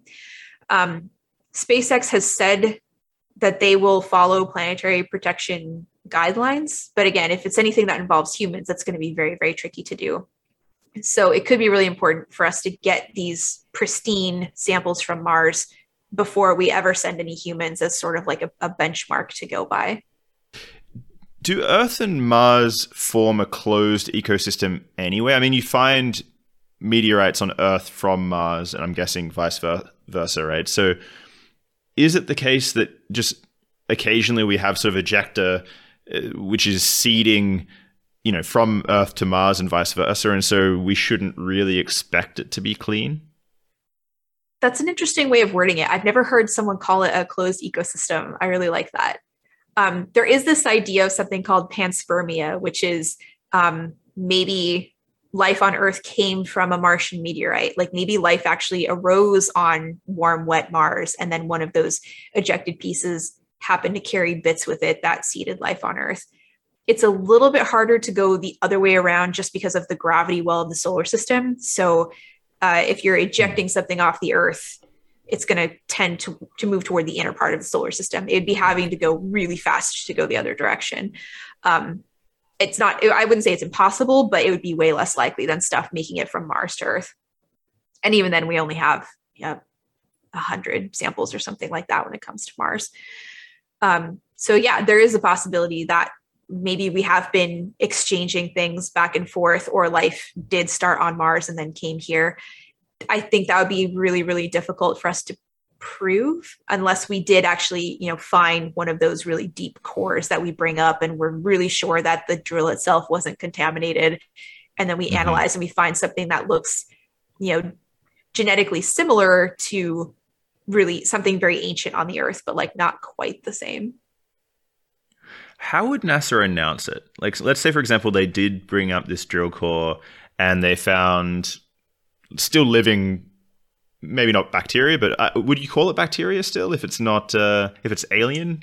It depends on the structure, I guess, because there's multiple type. I think we usually just say microbial life because it could be archaea, it could be bacteria. It depends on like what it actually could be is. Something else. Maybe, yeah. But so let's say, for example, they found something that wasn't in any of the classifications that we currently have. How would they announce it on Earth? What's the plan? I'm not sure. I think if it's something like the Allen Hills meteorite, like Bill Clinton, while he was president, gave a speech about that. So I imagine it might not be something that comes out at the level of a NASA press conference. It might be like a presidential level announcement that is tied to some kind of press conference. And that way it actually gets out there. But I think because we had the false starts before with the Viking experiment and with this meteorite, like they would want to make really, really sure that what they found was not a contaminant and that it wasn't geologic. Like we know that this is a thing that could not have come with us from Earth. And I wonder what the public reaction will be to that. I think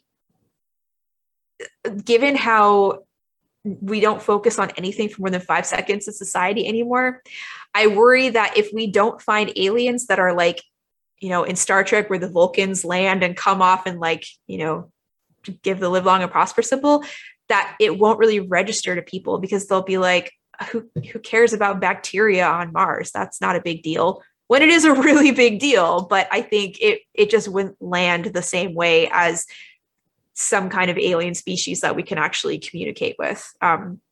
Or like drilling into the oceans of Europa, turning on a light and seeing that it's full of space whales or something like that. That would be super cool. But I think the broad scale impact of finding microbial life on Mars in today's day and age won't have the same kind of impact as maybe it would have if it was something that we announced in like the 1980s or the 1990s. And that makes me a little sad.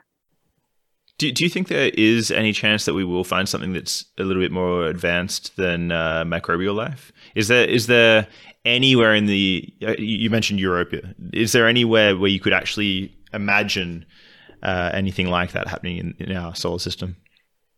I certainly don't think it's the case on Mars, but I think Europa is probably the best chance. We know that there's a large ocean that's under this ice cap. We know that it's warm. We have a similar kind of environment under parts of the Antarctic ice cap. So we know that stuff can survive in that environment. And I think in terms of finding life that's alive today, Europa and maybe Enceladus, which is kind of similar, it has not a global ocean, but a small ocean under the South Pole That's one of the moons of Saturn. And it's actually ejecting material through these geysers into space. So the Cassini spacecraft was able to sample a little bit of this and saw that there's organic material coming out of that warm ocean. So huge plus there for maybe finding something that's alive. And it's just cool that there's geysers that we can see from space. Like if anybody listening has not seen them, just Google Enceladus geysers. It's some of the most incredible images you will ever see from space. Those are probably the two best candidates. Some people will also argue like maybe there's microbial life in certain layers of the atmosphere of Venus, but again, not something complex enough like a space whale. I'm really holding out for like European whales. Let's see if that happens. I'd be pretty happy with something like krill or something. That would be something that is recognizable to us as humans as being alive. But I guess if you have krill, then there is room for space whales. It's true. So you got to build up the rest of that ecosystem. Yeah, you need all the trophic levels. But I want to get some view or your opinion on some things going forward in the future. So in terms of, so currently, or in the past few years, we've had all the billionaires, shooting themselves up into space, this sort of private space tourism. What do you think space tourism will look like going forward, say, 50 years? I think at that point, it will probably be kind of as commonplace as air travel. And that might sound ridiculous today, but if we look at historical air travel, I mean, it used to cost like $5,000 to fly from one side of the US to the other. And now you can do it for like, $50 on Southwest if you're lucky.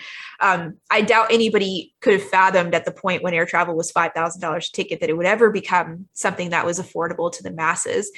And we're kind of at that level with space travel. It's way more expensive than $5,000, but we've finally proven the case. Like this is possible. Now we have to get it down to a price point where more than the uber rich can afford it. And then like as more people start to adopt it, like if it gets to the level of maybe a first class flight, like a long haul first class flight, then you get a whole nother level of people that can adopt it. And then when it becomes it feels more attainable, then you might get to a level of, okay, this is something that like I could save up for as a normal person who doesn't make $1 million a year. If I saved up for a few years, I could save up for it like I would a dream vacation to like Bora Bora or something like that. But instead I'll go into space. But I think we've gone over that big hurdle of, you don't have to be the right stuff astronaut, super physically fit kind of person to be able to go into space. So now that we've proven that, just getting it to a point of, okay, how are we going to make this commercially viable? Will this become like an alternative to air transport? I would love to travel from LA to New York in 90 minutes. And that's something you could do with a suborbital flight. I hate flying. So the less time I have to spend in a confined space, the better. And I think there are a lot of other people that would jump on that opportunity as well. Also, if you get to experience weightlessness, right? Yeah. That's sold with the, some people would want you to go around twice before you land. Yeah. Like I'll just stick around, kind of like riding on the bus. I'll go a few more stops. It's fine. Do you think all these space tourists should be called astronauts? Oh, I feel like this is controversial. And I don't want to offend any of my friends that have gone into space, which feels surreal to say that. But some of my friends have been on these commercial missions. I think, to me, astronaut is a job description. So I think if you are just purely a tourist, you shouldn't be called an astronaut. I feel like it's almost disrespectful to someone that like actually was an astronaut. Kind of like you wouldn't want to be disrespectful to somebody that was in the military and did a job. Like you wouldn't say that you were an officer in the military if you just happened to visit an air base. But I think there's been some argument over some of the recent crews about whether they are tourists or astronauts. It's like, well, if you went into space and you were doing a job, like, then yes, like, I think you're an astronaut.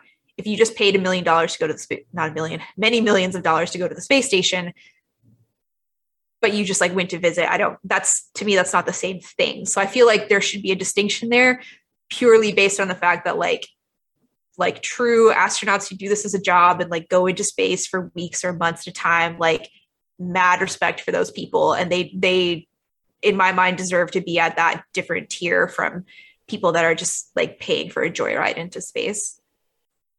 I'm sorry to any of my friends that have gone into space recently. I'm sure they still love you. I think you're safe. Do you think, do you think you will live long enough to see, well, you won't see them personally perhaps, but do you think to see the first baby born in space? I hope so. I feel like we're moving in that direction relatively quickly. Like, I think we'll probably get humans back to the moon permanently in the next decade. I think we'll probably see humans on Mars in the next 10 to 20 years.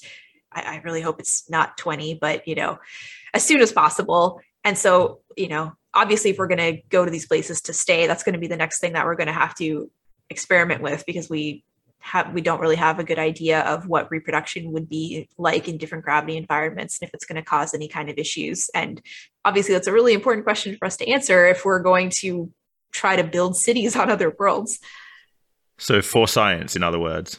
Yeah, for science, unfortunately. That sounds very, I don't know, like dry and academic, I guess. But sometimes the only way to figure it out is to try, even if we have to maybe try in some test tubes at first. But it's a question we're going to have to answer at some point. They've had frogs born in space, right? Or they have done. Yeah, they've done non-human experiments. I think that, I don't know if it was frogs, but I think that they've done this with non-complicated species and it's been okay. But I guess the question is, is there going to be any kind of effect on like fetal development in low gravity in terms of a human? And I'm not sure we have a good idea of that yet. It seems like something you could pretty easily test with mice, even now, just on the ISS. I'm sure they've done something like this. Maybe, yeah. It's not something that I've kept up on, so there could be an experiment that I just don't know about. So are there any future missions you're particularly excited about? I'm really excited about the Europa Clipper mission. It's unfortunately not going to go to the ocean of Europa, but it will give us a lot more information than we have from Galileo, which got there in the 90s. So it's been a while since we've gotten like really close data of Europa. I guess we're kind of there right now with Juno, but Juno's really focused on Jupiter and not the moons. And I'm super excited. I guess the Webb telescope is not a future mission anymore.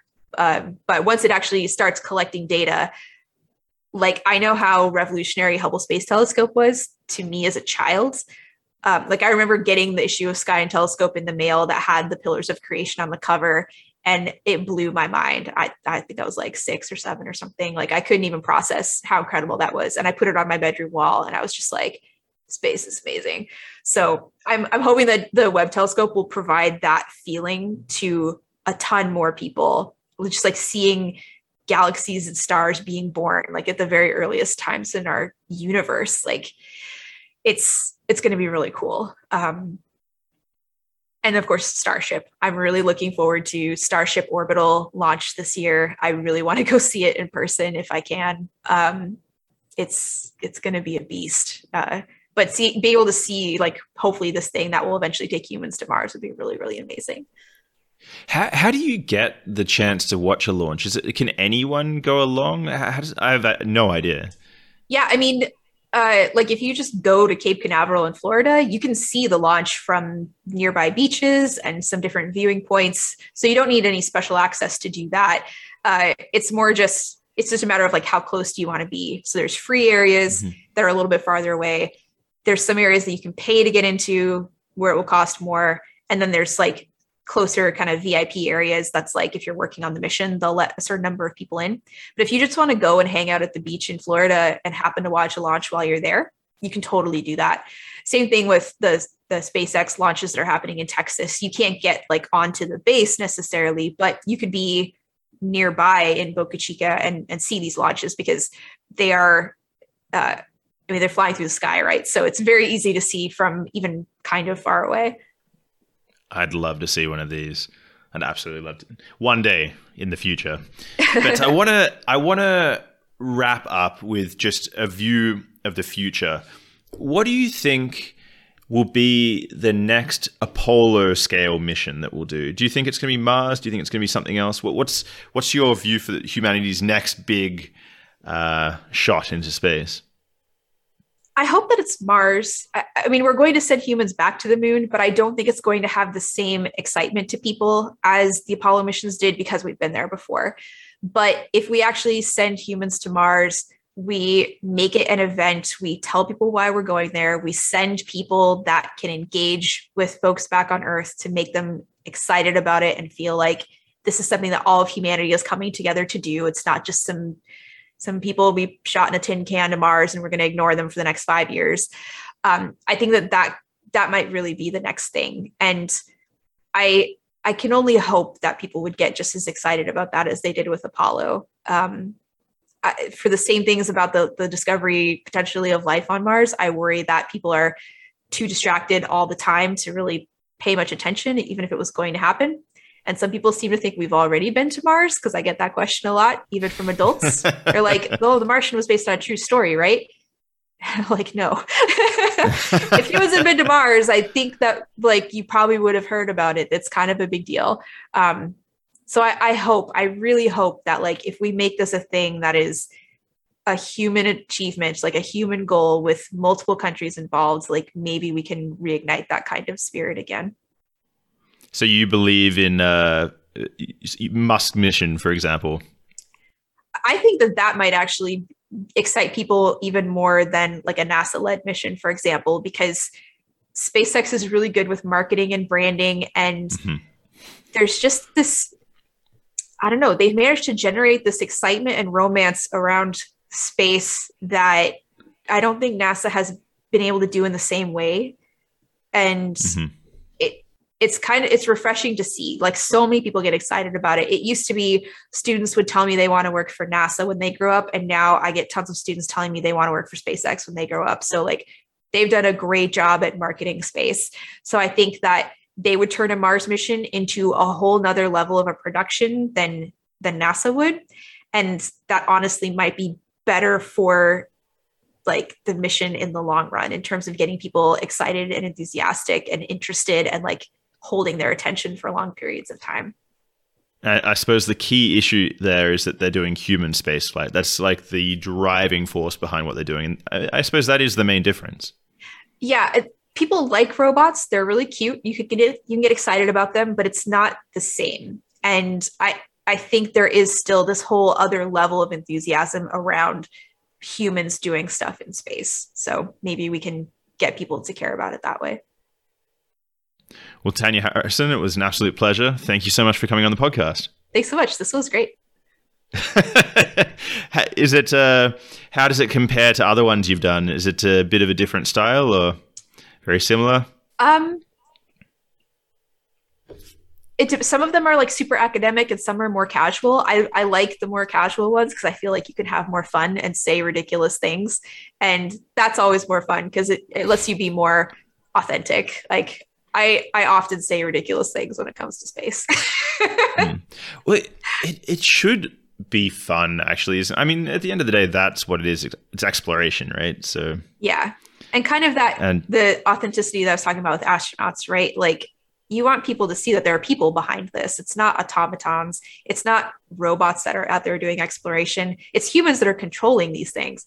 And we all think our jobs are really cool because it is. Like I feel lucky every single day that I've gotten to do the things that I have done in my career. And I mean, I worked really hard to get to the point to be able to do those things. It wasn't just like, oh, look, a rover fell into my lap. But yeah, it's really amazing to be able to be a part of something like that is so expansive and futuristic and something that so few people get to do directly. And so I feel like it's my responsibility to share what we're doing with the world because it is such a limited experience. Do you think, so you mentioned at the very beginning that, you want to send people to Mars who might be able to engage with people who aren't just dry and academic or, people who maybe have some experience in entertainment or in teaching. If, for example, NASA or SpaceX came to you and said, look, we have a seat, we need someone who's good at communicating, someone who, has a real passion for this, would you go along? Would you? I'm really claustrophobic, like extremely claustrophobic. So I think realistically, I wouldn't be able to make it. I would freak out, which is unfortunate. I would love to go to Mars. I would love to go and see one of the rovers that I've worked on in person, in place. Like, oh, wow, I've seen you from space all this time, and now I'm standing next to you. But I think realistically, I would have like a terrible panic attack and they would have to kick me off the mission. So I'll let other people take that opportunity, and I will watch them from afar, and I'll promote the heck out of them. And, I think that that's my role. And unless I can become not claustrophobic someday. Do you think maybe some great-great-grandchildren or, a few generations down the line are going to be on Mars at a museum and the rovers are going to be there lined up? That would be really cool. I kind of hope that they just leave them in place, though. Like maybe build a museum around where the rover had its, last stand. There's just something kind of beautiful about like, we as humans drove the rover for X number of years, and like this was its final resting place. Almost treat it like a memorial. Like we're going to protect this rover inside this little building, but like you get to see where it came to rest. The truth is, though, it's probably going to get vandalized and graffitied. And yeah, because people are terrible. But people, please don't be terrible on Mars. I think it's going to be, hopefully, we'll set it up so they can be terrible. I mean, you in the sense that you want it to be comfortable enough that people don't even think of it as being some great mission anymore, right? Down the line, I hope that it becomes maybe even mundane 1,000 years from now or hundreds of years from now. It's the kind of thing that you're going on a field trip for at school and kids roll their eyes. They're like, oh, I've seen the rover 10 times, Mom. Like, I really don't want to go again. Well, I mean, back in the day, if you think about it, the idea of going to Australia would have just been mind-blowing. You get to go to a place where rather than deers, we have bouncing kangaroos, right? An animal that is nowhere, and I suppose the same thing, if all goes well, is going to happen with Mars, maybe the clouds of Venus, who knows? Yeah, definitely. I think at some point the novelty will wear off and it's just like, oh, this is the thing that we have here. I don't know. I'm not sure anybody visiting Australia gets tired of kangaroos. Does the novelty ever wear off when you are actually Australian, or do they just become a nuisance at some point? Well, I guess my point is you still see vandalism in Australia. Oh, okay. That's way less romantic than the notion of like, oh yeah, kangaroos are still wonderful even if you see them all the time. I mean, they are still. I've lived outside of Australia now for about 10 years, so I still get a kick out of them. But I'm not sure if the average person lives in a city, right? Oh, so unless if you're in Sydney, I guess. So I spent a lot of time in Newcastle, and you would routinely see kangaroos there. So that was, for me, it wasn't that special. But maybe for someone coming from Melbourne or somewhere else. Escaped Sapiens.